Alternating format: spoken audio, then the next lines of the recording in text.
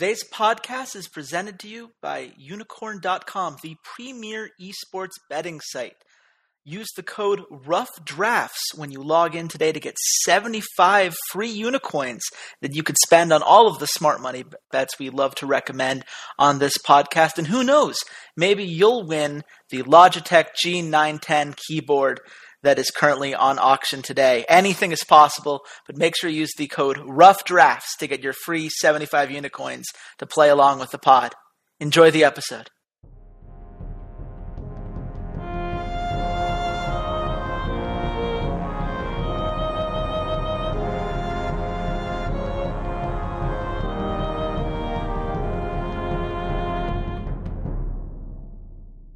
Hello, Internet. This is Chase Redshirt King Wassenaar. I am the editor-in-chief and analyst for Imperial Esports, and welcome to another very special edition of the Rough Drafts Guess the Line podcast, where the only thing rougher than our pick and ban phase is how the European challenger teams must be feeling after a very tough promotion weekend.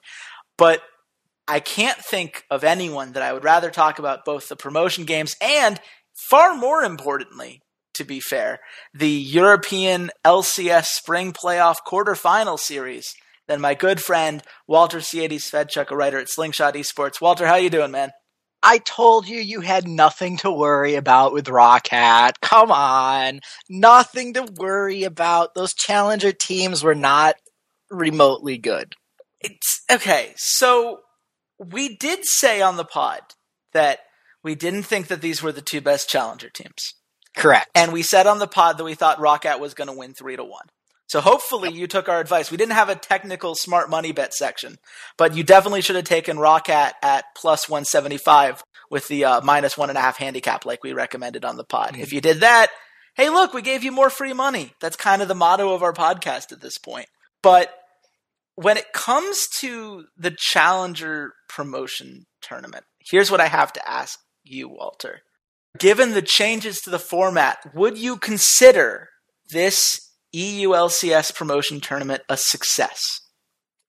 Yes, because we didn't get a god-awful challenger team that automatically qualified in.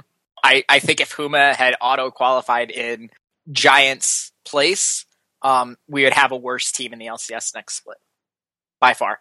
Unless Huma made crazy changes in the offseason, which I don't think they would. That being said, I don't think Giants are going to be some world beaters next split, but I think they've made some improvements. I think the addition of Wisdom and Songstar helped them. Granted, the series against the Wolves looked rough, and Giants at the end of the split looked rough outside of their one meaningless victory over Rocket. Stab, stab, stab. But beyond that, they looked like the better team. They did what they needed to do, and they took a 3-1 over an overmatched Huma roster, in my opinion. It was interesting to see Giants throughout this whole tournament, because first of all, they almost lose to the Copenhagen Wolves. In fact, there's a very good argument that if the Wolves don't throw at Baron twice over the course of that series, that the Wolves eliminate the Giants in round one, which is totally in play. It was a very rough series from them. And then, suddenly, 2 days later, they're taking Splice to 5 games. And then they just destroy Huma, really. I know it's 3-1, but the games were not as close as that score would necessarily indicate. It just felt like Giants still have a lot to learn in terms of consistency. But what we saw here is what they can be at their best. When they're at their best, they're going to be able to beat up on teams like Huma. They're going to be able to hang with teams like Splice, who I don't think played particularly poorly in that best of 5. I thought Splice played about what we expected from them. It just that Giants had risen to the occasion since the last time we saw these teams play each other. And on the other hand, Splice was mediocre. Splice was definitely mediocre. They had some good moments. They had some bad moments. Yeah, so like I said, exactly what we saw in the regular season.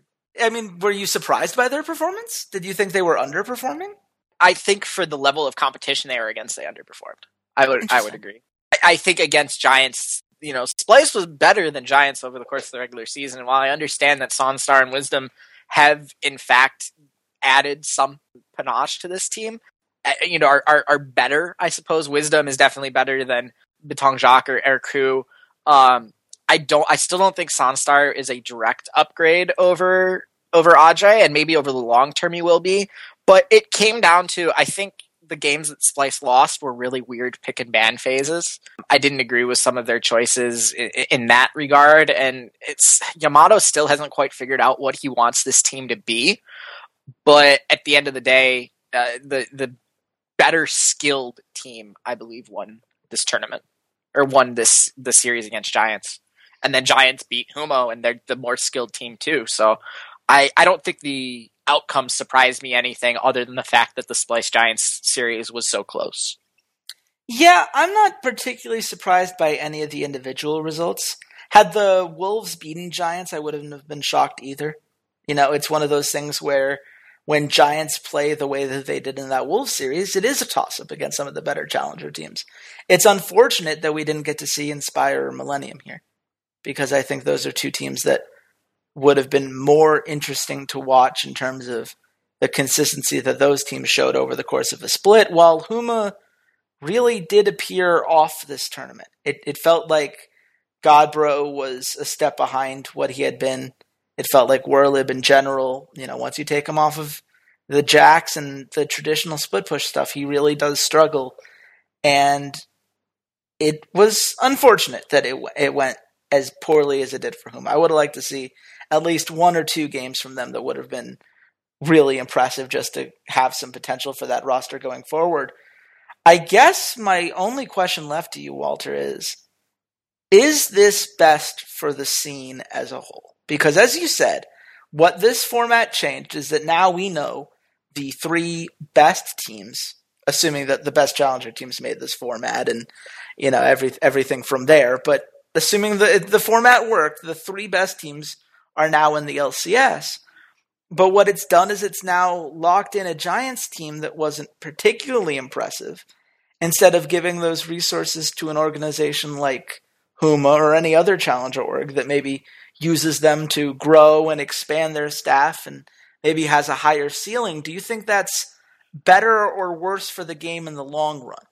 I think the only teams that would have performed admirably with that would have been like Millennium. I think Millennium is a little bit better than Giants. I don't think they're much better than like Rocket or Splice. So I don't think that... I think we got about as good a result as we could have gotten out of what happened. Millennium could have very easily qualified for the promotion tournament, and they didn't. They didn't take care of business, and they didn't qualify. The same thing with Inspire. So yeah, we ended up with Copenhagen Wolves and Huma. And while we, like you said, talked about in the last podcast that we didn't think they were as good as the other two teams, these were the two teams that we ended up with. And I think if either of these challenger teams had made it into the LCS next split, unless they made some very strong changes to their roster, I don't think that they would perform any better than this Giants roster is going to be able to. I don't think we increase the level of competition, but on the converse, I don't think we decrease the level of competition as if Huma or Copenhagen Wolves had made it in. Well, this is the interesting thing, and it's a very theoretical argument, so it's one that's very hard to pin down for sure. We can make a lot of excuses and a lot of reasons why things could be different if we had challenger teams get in. But I do think that people underestimate just how many opportunities are available to you once you hit the LCS. The number of sponsors that are interested in you significantly increases when you're no longer a challenger team. The amount of money that you're getting from Riot is obviously nothing to sneeze at. That does a huge job in terms of getting money so that you can acquire better talent. Plus, most players are a lot more interested in playing for LCS teams than they are for playing for challenger teams. So there are a lot of things where teams are now not getting the resources that they maybe could have put to great use. On the other hand, I think that Giant showed that maybe that's not the worst thing in the world. They went out and they did use the resources that were given to them, and they did something great with it. They got a roster that was better than the one we saw for most of the split, and they earned their spot as a result. If people are making use of the resources given, if they're improving upon themselves and making the quality at the top of the scene better, then maybe that's not such a bad thing. Maybe that has a trickle-down effect in and of itself. I just wonder how long challenger teams are going to still be considered a worthwhile investment. because honestly, if you've basically made it, if not impossible, at least incredibly difficult for challenger teams to qualify, given the power disadvantage between the two, one having all these resources and bigger staffs and everything else, and one being these challenger teams just hoping to claw their way in, that does affect the value of a potential challenger team. It does affect the value of investing at that level, which could have some effects in the long run. It'll be interesting to see. Is there any final note you want to put on this promotion tournament before we move on to the big quarterfinal games coming out of Europe this split? Yeah, I don't think anything really surprised me. There wasn't anything super special. I think there were some interesting like champion choices that were on. It was on 6.4, 6.5, and it shows that there's still some strengths. You can still play Rammus. You can still play Jin. Like you still have some really good champion choices. I think that there were some times where there were choices made that I disagreed with, like the last game of the Roccat Huma series where Huma picked Nautilus mid lane into Corki. I don't think that was intelligent at all. It made no sense to me in any regard why you would pick that mid lane. And just some other things. I thought there were some interesting trades where teams like, I think Trundle should be the highest prioritized champion in the game right now because you can put him top or support. So you can first pick Trundle and the opposing team knows nothing about what you're going to do with it. You can either play it top lane into Poppy. You can play it top lane into any of the tanks. You can throw it into the bottom lane. And there were multiple times where I think in the Giants Huma series where Giants could have first picked Trundle, Huma wasn't going to play Poppy, and they could have second or third rotation Poppy, but they didn't. They kept leaving Trundle up, and then Huma started banning Trundle, or Giants started banning Trundle. So I think when we get into the playoffs here, we're going to see Trundle be one of the most contested and important champions in the game. Yeah, Trundle's really good. The peel that he gives is incredibly important for a lot of the compositions that are being run. I'm not sure if this is going to be on 6.5 or 6.6. It doesn't say on the Esportspedia or the LOL Esports page yet. It would be surprising to me if the semifinals and finals were still on 6.5, just because 6.6 has been out for a little bit by now, but they might go with 6.5 for this week. I don't know. Either way, Trundle is a very good pick, and I would not be surprised to see that prioritized. I would not be surprised if we saw some Trundle highlights, Walter, which, highlight videos are pretty great. And it's pretty awesome when you get to see a compilation of moments, even just champion moments, like the best Trundle moments from any particular week right now, I bet would make an amazing highlight video. But I don't really know where I should go to make highlight videos. Do you have any ideas? Yeah, I actually do, and it's one of our sponsors, Vibby.com. Oh man, are you talking about thevibby.com? Vibby.com. Because I've heard that they've added a ton of new features recently. On top of being super easy to use, plugging in those easy timestamps on your YouTube and Twitch VODs in order to get the highlights that you love from your favorite streamers or esports games, they've now got an embeddable highlight portal so you can put it on your website and make it easy to use. They've got a partner system now so you can follow particular people and teams that you love and make sure that you can interact with that community there. The interface has been updated. The tools are easier. And you can even do it on Vimeo now, which they weren't able to do before. That's kind of awesome, isn't it? You can make highlight videos, and I'm sure there will be an audience in the community that will love to take that all in. So go to Vibby.com today and start making highlight videos. Literally anyone can do it. It is so user-friendly. We're going to move on to a fan-friendly series, I think, in Vitality versus Fnatic. This is something that European fans have been probably hoping for. If you were looking at first-round matchups, this is one of the more interesting ones. You have a Vitality team that has been incredibly methodical, very slow and steady winning the race, with Kabashar doing his split push thing and the team focusing around their later game objective control against a Fnatic team that came out of IEM Katowice looking like a whole new roster and have slowly but surely fallen off since then. Walter, what do you think is the most interesting storyline for you heading into this series? This series, can Fnatic find some form of consistency? Can they figure out a play style? Can they figure out a couple champions? Can they just figure out a way to be, can they be Fnatic? Can they just be Fnatic? Can we finally have an identity of what Fnatic is this split? And you're talking about Vitality, who's been literally since day one, since that loss to Roccat all the way back at the beginning of the season, they have had an identity of, we are Team Vitality. We are going to play this style. We're going to have some little nuances, some little changes. Sometimes Nuke Duck will be the utility role of it. Sometimes Cabochard will play the utility role and not carry. And they have had that style, and they just keep playing that way. And you know, every time you go into a Vitality game, this is what Vitality is going to do. It's going to be slow pace. It's going to be very rotational based. It's going to be very macro oriented. You're not going to see a ton of like shook ganks early on. And if he does, they're going to be centralized to one lane, maybe a couple to a second lane. It's very, very crisp. Fnatic, on the other hand, is I know that Reckless is like the first one to bring out the Jhin, but maybe it should have been Jinx because they're kind of a little crazy. They kind of have like this little bit of chaos where, you know, Jinx, remember her cinematic? It's like, you know, a city is crumbling down around her as explosions are going off, where Jhin is more like, I'm a perfectionist. I want my masterpiece. Death is art, the entire motif. Vitality is more Jhin in this metaphor, and Fnatic is more Jinx. Like, explosions. Let's try something and see if it works. And either it's going to fail spectacularly and make a boom, or we're going to win the game and it's going to be awesome and the Nexus is going to explode.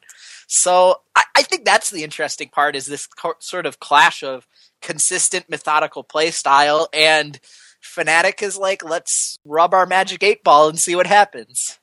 Yeah. Well, first of all, on your Fnatic is Jinx point, I would suggest that they bring in a little bit of anarchy, but they've renamed to the Africa Freaks since then, so I can't actually make that joke. Ayo. I want you to know I was ready for it had the name change not gone down.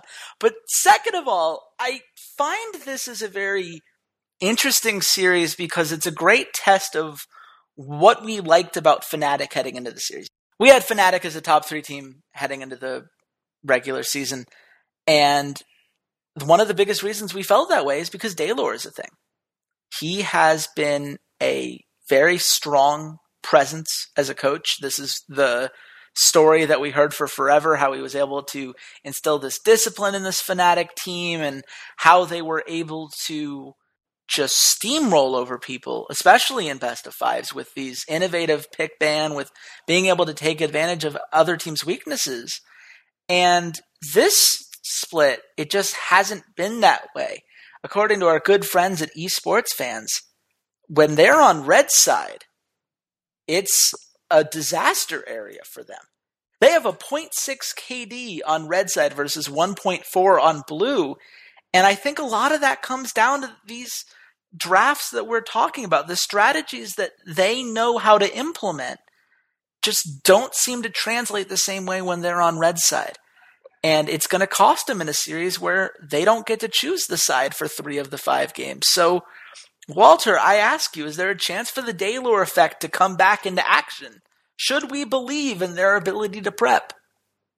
Why would the Daylor effect come into action now in week 1 of the playoffs when it barely appeared at all during the entire season? I guess you could say it appeared at IEM Katowice, and they did pretty well there, but I don't know why you would think that all of a sudden magically it's going to happen with week 1 of in the quarterfinals.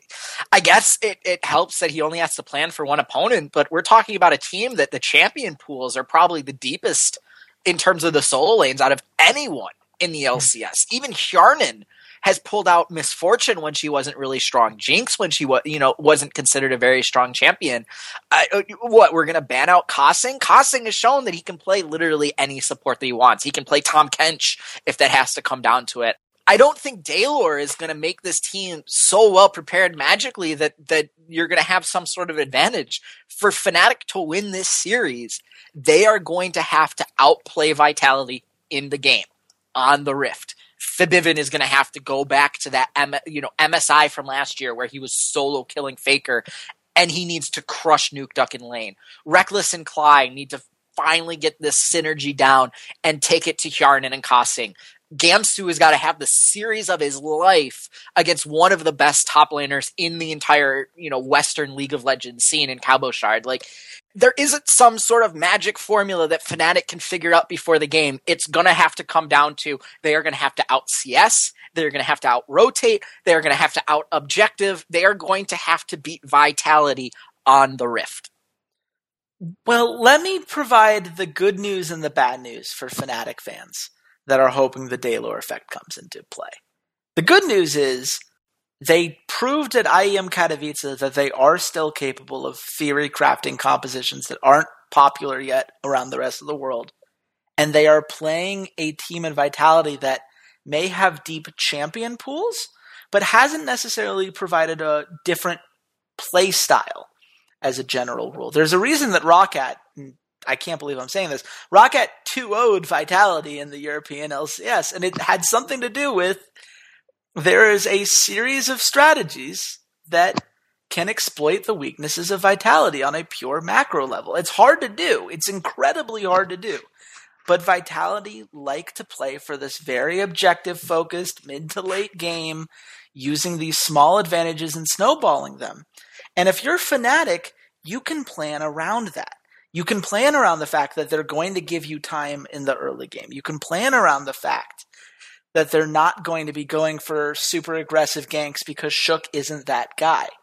And you could exploit that in both pick and ban and on the Rift if the shot calling is there. The bad news is that the shot calling hasn't been there, and it hasn't been there since Forbidden and Reckless were asked to pick up where Yellow Star left off.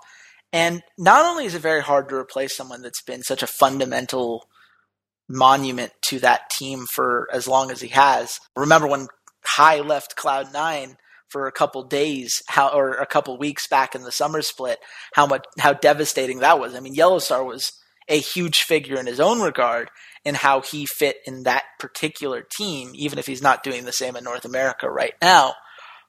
But Forbidden and Reckless having to take on those shot calling duties, I think it has affected their play. I think it's affected their ability to make wise decisions in game, and it's left them in a really awkward spot as a general rule.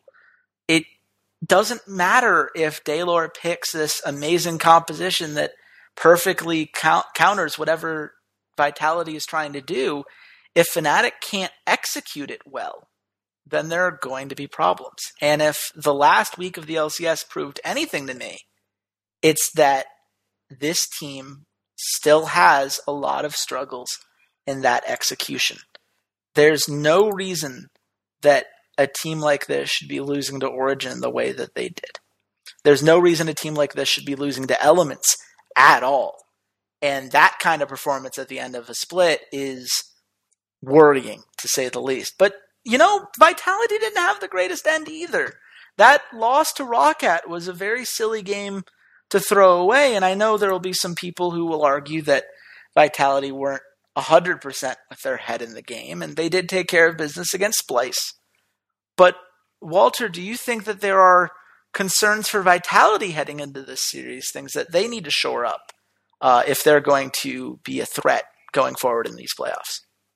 I think the concern with any team that plays one style, and whether it's Vitality, whether it's G2, whether it's CLG, is that you're going to have these days where someone just has you figured out, where they just have the right strategy to counter what you're going to play, and it's multiple champions, and you can't ban it out, and they just have your number that day.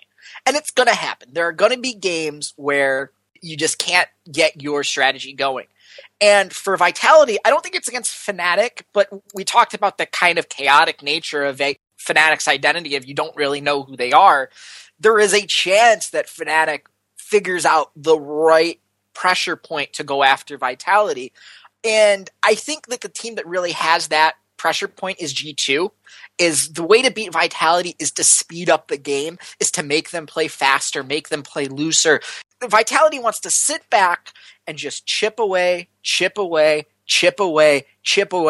and then slit your throat.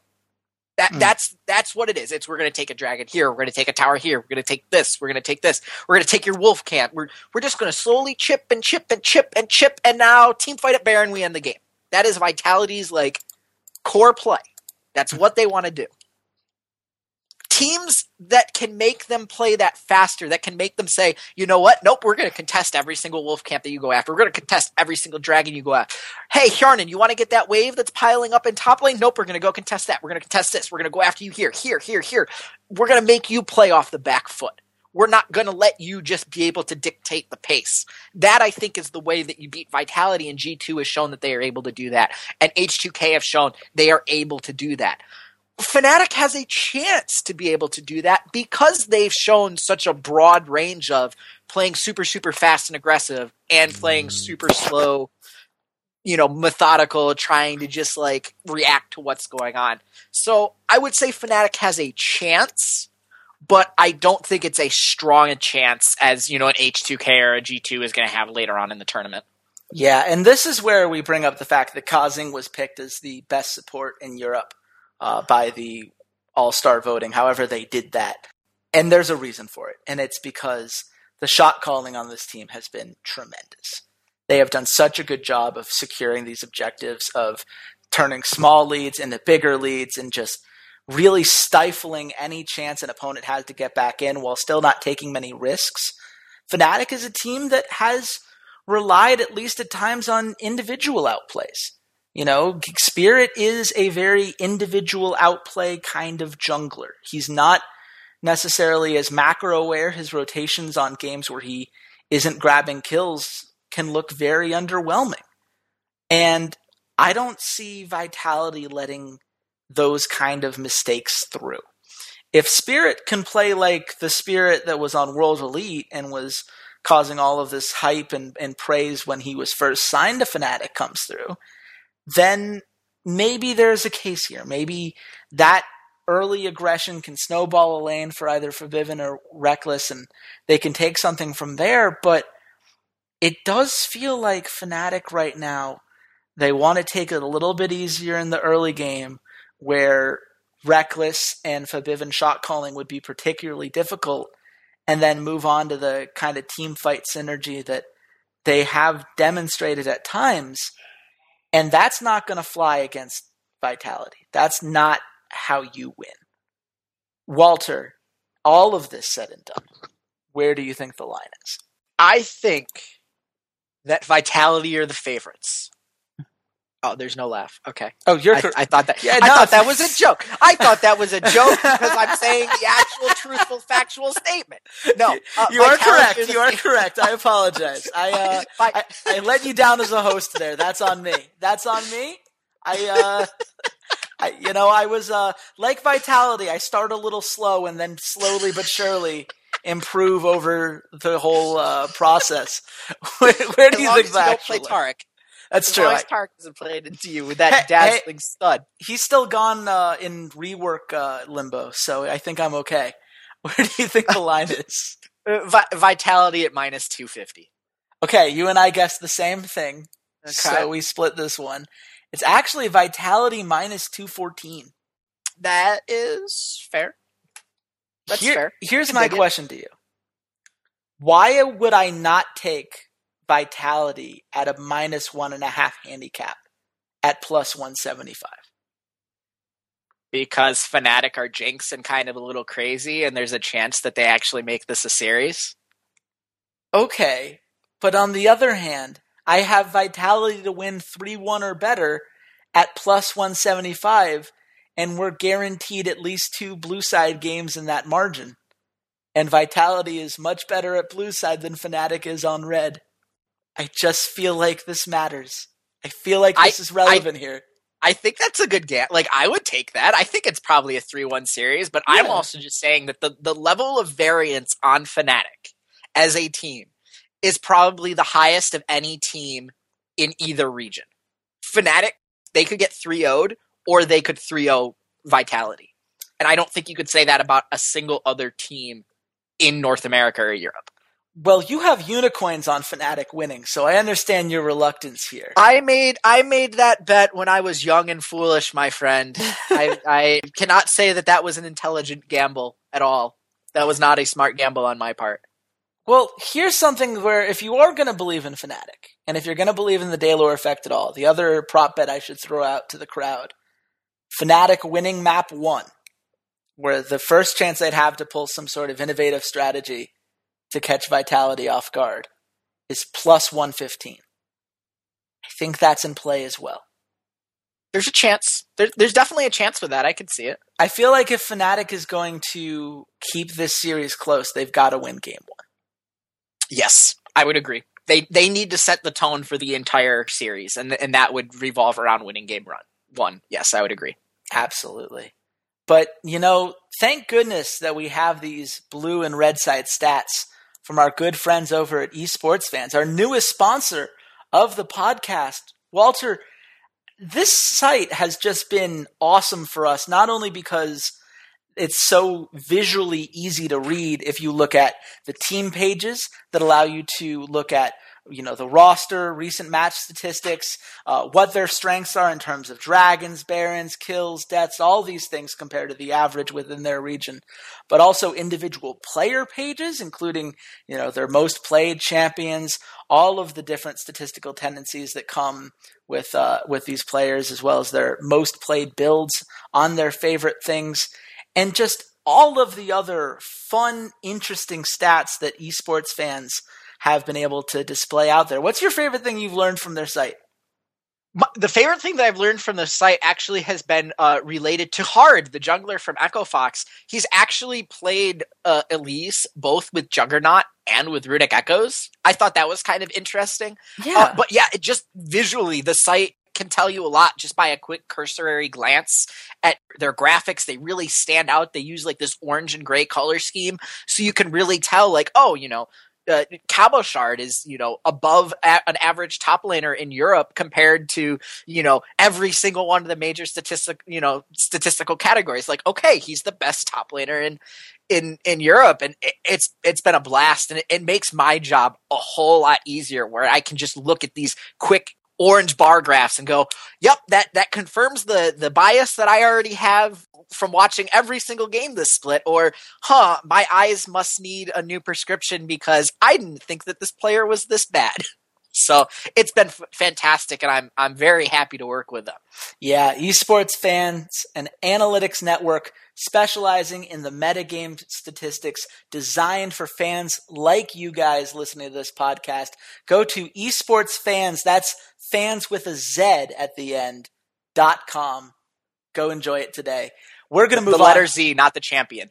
The letter Z, not the shadow ninja. The letter Z. Man, this is when my UK university education really comes back to haunt me, isn't it? Yes, it is. It is the letter. Please go check out the site. We're a big fan, and hopefully you guys will enjoy it as well. We're going to move on to the second semifinal series, a series that is a lot less easy to sort out just from stats alone. It is Origin versus the Unicorns of Love. I feel like our matchup preview for this is incredibly different 3 weeks ago than it is today, because now we've seen Unicorns of Love with the Lulex effect. Walter, did what we saw from the Unicorns of Love in the last week of the season make you any more confident in their ability to persevere through the dreaded Lulex effect that we discussed on last week's episode? I'm so confused by this matchup. I don't know what to believe. The world is flat. The sky is green. Birds swim. I have no clue anything to think about this. And that's why I'm so glad that I look back at all of our smart money bets and I go, we've made a lot of money this year, this split. We made a bunch of money, and that makes me happy. So this is one of those where I'm just going to throw my hands up in the air and go, I'm not touching this with a 40-foot pole. I'm not gambling on this. I don't want anything to do with this series. This is going to be a very entertaining series to watch, but don't ask me who wins a game. Don't ask me who wins this series, because frankly, I don't know. Yeah, I don't think anyone does. And it starts with, like I said, that Unicorns of Love personality switch. And, to some extent, it did work. They got a victory over H2K, which is something I don't think anyone expected heading into the week. Certainly H2K wasn't necessarily playing the cleanest game that we've ever seen from them, but it was still a very solid effort, and the pieces around Lulex. Fox and Steelback and Hillisang are still all looking quite good. But on the other hand, it just seems like there is this weight that drags down the high energy, high octane team that we grew to love over the course of the regular season. Do you think that this is something that will come back to haunt them now that we're in a best-of-5 playoff situation?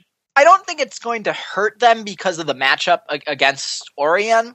I think if they did have this very high-octane, a Diamond Prox, a Joko, a Rudy, where they were going to go after Origin, I think it would be worse for Origin. So I think it evens the series up more. It makes it more of a toss-up because we know unicorns are not going to just, run out to a 3, 4, 5,000 gold lead in the first 15 minutes of the game. It's going to be very much like Vitality, where they're very methodical, slow. Let's get Dragon. Let's get the Rift Herald. Let's go invade and make sure we have vision over the enemy jungle around Dragon. Now we control all those camps. We're going to steal all those camps. Lolex as a player is not a player who's going to make any sort of flashy play. There are not going to be any crazy insect kicks. There's not going to be any, crazy Nidalee invades where he's killing the enemy jungler 5 times before 10 minutes. There's not going to be anything like that. What you are going to get is a very controlled, very ward-centric, very rotational-centric playstyle from the entire team. And it makes me think that they've changed their shot caller because of the constant jungle changes. And maybe it's been Joko and Rudy and Diamond Prox that were doing all the shot calling before, and that's why it was so aggressive. And now Lolex is the one who's doing the shot calling. But it makes me think that someone here, they've changed their shot calling to match what Lolex is capable of, and they've done a fantastic job with it. I just don't think that it gives them an advantage against Origin. I think it's going to be a very, very muted set when you compare to what potentially Diamond Prox or Rudy could have brought. Yeah, it's a different skill set, certainly, and it's a skill set that has some significant flaws in it. We haven't seen Lulex be the kind of jungler to be excited about, basically since he hit stage with H2K back in the spring split last year. I think there's potential for this team to go far because I think that the core of Fox, Steelback, Hillisang is still incredibly strong. But it is going to be a matter of how they do adjust to Lulex, how they're able to handle team fights, how they're able to handle the lack of early pressure, which, as you said, maybe doesn't matter so much against Origin, which is really hoping that this is on 6.5 because otherwise they've got some problems with Soaz's Fiora, which obviously gets nerfed pretty hard in 6.6. Trundle. There are going to be split push options, and we all know Origin's going to be going for them. Here's the question, Walter. Who do you think they sent out in the mid lane this week? Power of Evil. Really? I don't think Peke is playing. I think it's Power of Evil. I understand that Power of Evil had a health issue. But at the same time, if you listen to what they were saying in interviews, the players went on several times noting how much more comfortable they felt with X-Peke at the helm, with X-Peke doing the shot calling. And it produced 2 of the smoothest games they've had this split. So what makes you say it's going to be Power of Evil here? Other than the fact that that's the name listed on the LOL Esports lineup page? Yeah, that would be that's a good reason, to be fair. He's been their starter all year, other than the medical emergency and then the one game against Fnatic that Peke started. He's the one they've been playing through. They've had some success with him. I do not think that Origin's issues have been, is it Peke or Power of Evil in the mid lane? I don't think that has been the overarching issue. I think it's been the inconsistency that Soaz and Amazing have had throughout the split. Mm-hmm. And I think towards the end of the split, they've cleaned it up some, especially if they play these very split push oriented. All right, we're going to play 4v5 on the rest of the map. And if they send one person against Soaz, we can win a 4v4 or Soaz can win a 1v1. That's basically what they've been gambling the last 3 or 4 weeks on, and it's been working. I don't see them changing or diverging away from that formula. I think we'll probably continue to see him on a Fiora, on a Quinn. His Poppy has been very good. Trundle, like I said earlier, I think is the most important champion in the game right now in terms of competitive play. So they'll probably be prioritizing Trundle quite a bit when they're on blue side. Just from there, I don't see why, when you've played with Power of Evil 15 out of your 18 games, that you would switch before the playoffs. Maybe they'll make a change. If they go down 0-2 and Power of Evil is playing like absolute garbage, maybe they would in game 3, but I can't see them starting this series with anyone other than Power of Evil. Yeah. Even if it is Peke. It's an interesting one for me. Because on the one hand, I agree with you. I don't think Power of Evil's been the problem. I don't think he's had a good split. I think all the people who gave us a very hard time in the preseason for saying that Power of Evil was not a strict upgrade over Xpeke are probably very nervous having seen the full split play out. But I do feel like there is something to be said about the calming nature of a veteran like Xpeke who's played with these guys before, going back to the roster that got them to the quarterfinals. I don't think that's the role Xpeke wants to play, but I understand if you're Soaz, if you're amazing, if you're Sven, I can understand wanting to have that source of comfort on the roster.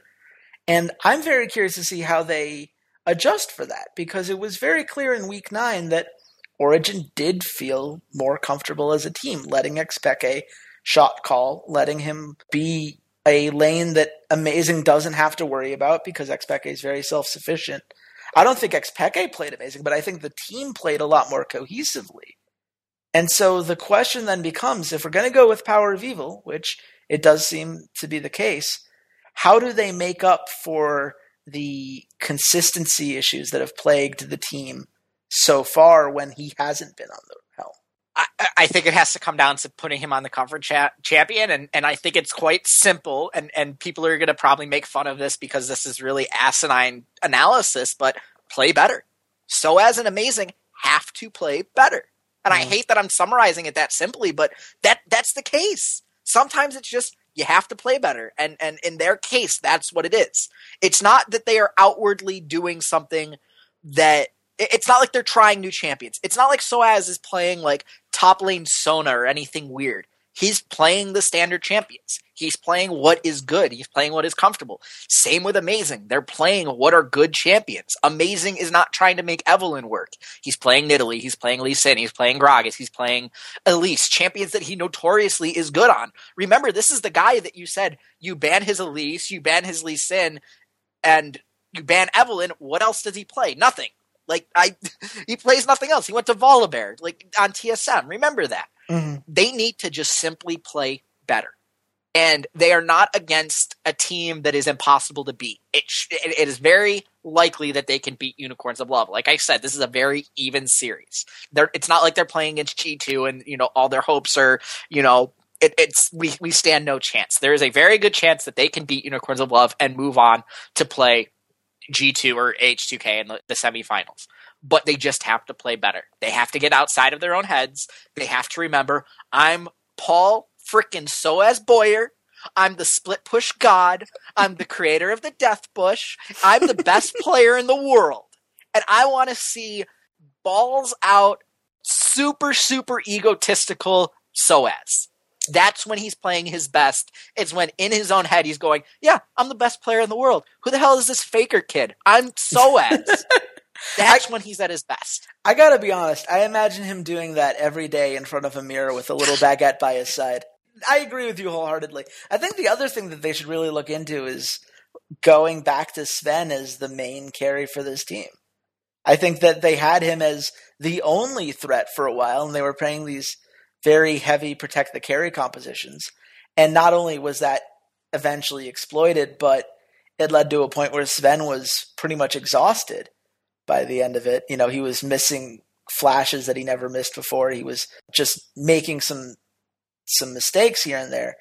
But I think now there's been enough time. People forget just how good Sven can be. He was a semifinalist at Worlds as a rookie and playing as one of the best AD carries at that tournament. I think that there's potential here for him to directly attack Steelback and Hillsing and see, can you guys keep up the shot calling? Can you guys keep up with all these strategic changes you've had to make because of your roster changes and still deal with the threat that Sven provides on a play-by-play basis? So all of this, Walter, leads to the final question of, what do you think the line is for this series? I have Origin at minus 175. Okay, you get this one. So you're going to get the quarterfinal week, which makes it a whole 14-4 in our Guess the Lines challenge. Congratulations. I said minus 125. I thought it was going to be closer. It's minus 164 for Origin. That's Unicorns of Love at plus 125. I like those odds. Those are pretty good odds. Like I said, don't ask me who's going to win. I have no clue. Yeah, the problem is that it's so close on the straight up that there's no value anywhere else. So you got minus 175 for a plus 1.5 handicap for the Unicorns. I don't think that's a bet I feel great about. I don't like Origin minus 1.5 for obvious reasons. There just isn't any value here. And trust me, we know value. We, so far on the season, after going 2-1 last week on our smart money bets, are at $1,537 of money you would have made had you made $100 bets on every smart money bet we recommended on this podcast over at unicorn.com. We gave so much free money from Europe this split, especially when we had Rocket over Vitality last week, that I don't want to touch this one. There's no reason. There's no money to be made here, I don't think. Are there any bets that you're looking at that you would recommend? There's the over 4.5 maps at plus 170. I'd say best of 5 is going to happen. I would say this series will absolutely be a best of 5 unless something really, really funky happens. Okay. Like if Origin figures out like 3 champions that no one's thought of and are like masters of them and are forcing Unicorns to have to ban them out and can just go 3 games in a row of playing like really unusual stuff, like, or Unicorns does that, like that's the only way it happens, but this is going to be a 5-game series. I would bet money on it being a 5-game series. Okay, so let's make that one of our 3 smart money bets of the week. Do you like my Vitality at plus 175 for a minus 1.5 handicap? Yes, that's them winning it 3-1 or better. Yes, exactly. Yep. What's the last one you want? I would say Vitality winning game 1. Okay, Vitality winning game 1. The odds of that aren't actually as good as you think they are. I think that's a safe bet, though. Minus 149. Ugh. Exactly. There's not much to be had there. I almost feel like you could hedge and possibly still win by taking Fnatic at plus 115 to win map 1. Because if ever they're going to come up with something creative and interesting, they're going to blow it in game 1. Yeah. Because they can't afford. That's a must win for them, I think. Yeah. I would agree with that. Okay. Yeah, so Fnatic at game 1. Yeah, Fnatic plus 115 for game 1. So just one more time for all our people at home who want to get in. Get some free money. Get some of that free money that we've been hanging out on these podcasts. It is Unicorns of Love over 4.5 games in their series against Origin. Vitality plus 175 with a minus 1.5 handicap over Fnatic. And plus 115 that Fnatic will win game 1 over Vitality here. So I think these are some nice smart money bets. And I think that's been a great podcast. If you guys enjoyed it, you should go to soundcloud.com/esportsroughdrafts or subscribe on iTunes at Rough Drafts on the podcast section there. If you could leave a review, write some comments, we love hearing from you guys. You could also follow me on Twitter. I am at RedShirtKing. Walter, where can the nice people at home find you? You guys can find me at C80s_LOL and at slingshotesports.com. Perfect. Well, hopefully you guys are going to enjoy these playoff games. They start on Saturday, but there are other playoff games that start on Saturday as well. The North American LCS playoffs. We're going to have to talk about those tomorrow on unicorn.com. So be sure to go back there and never miss a podcast from us. I do little write-ups on that site, so you should definitely tune in. And until then, goodbye, Internet.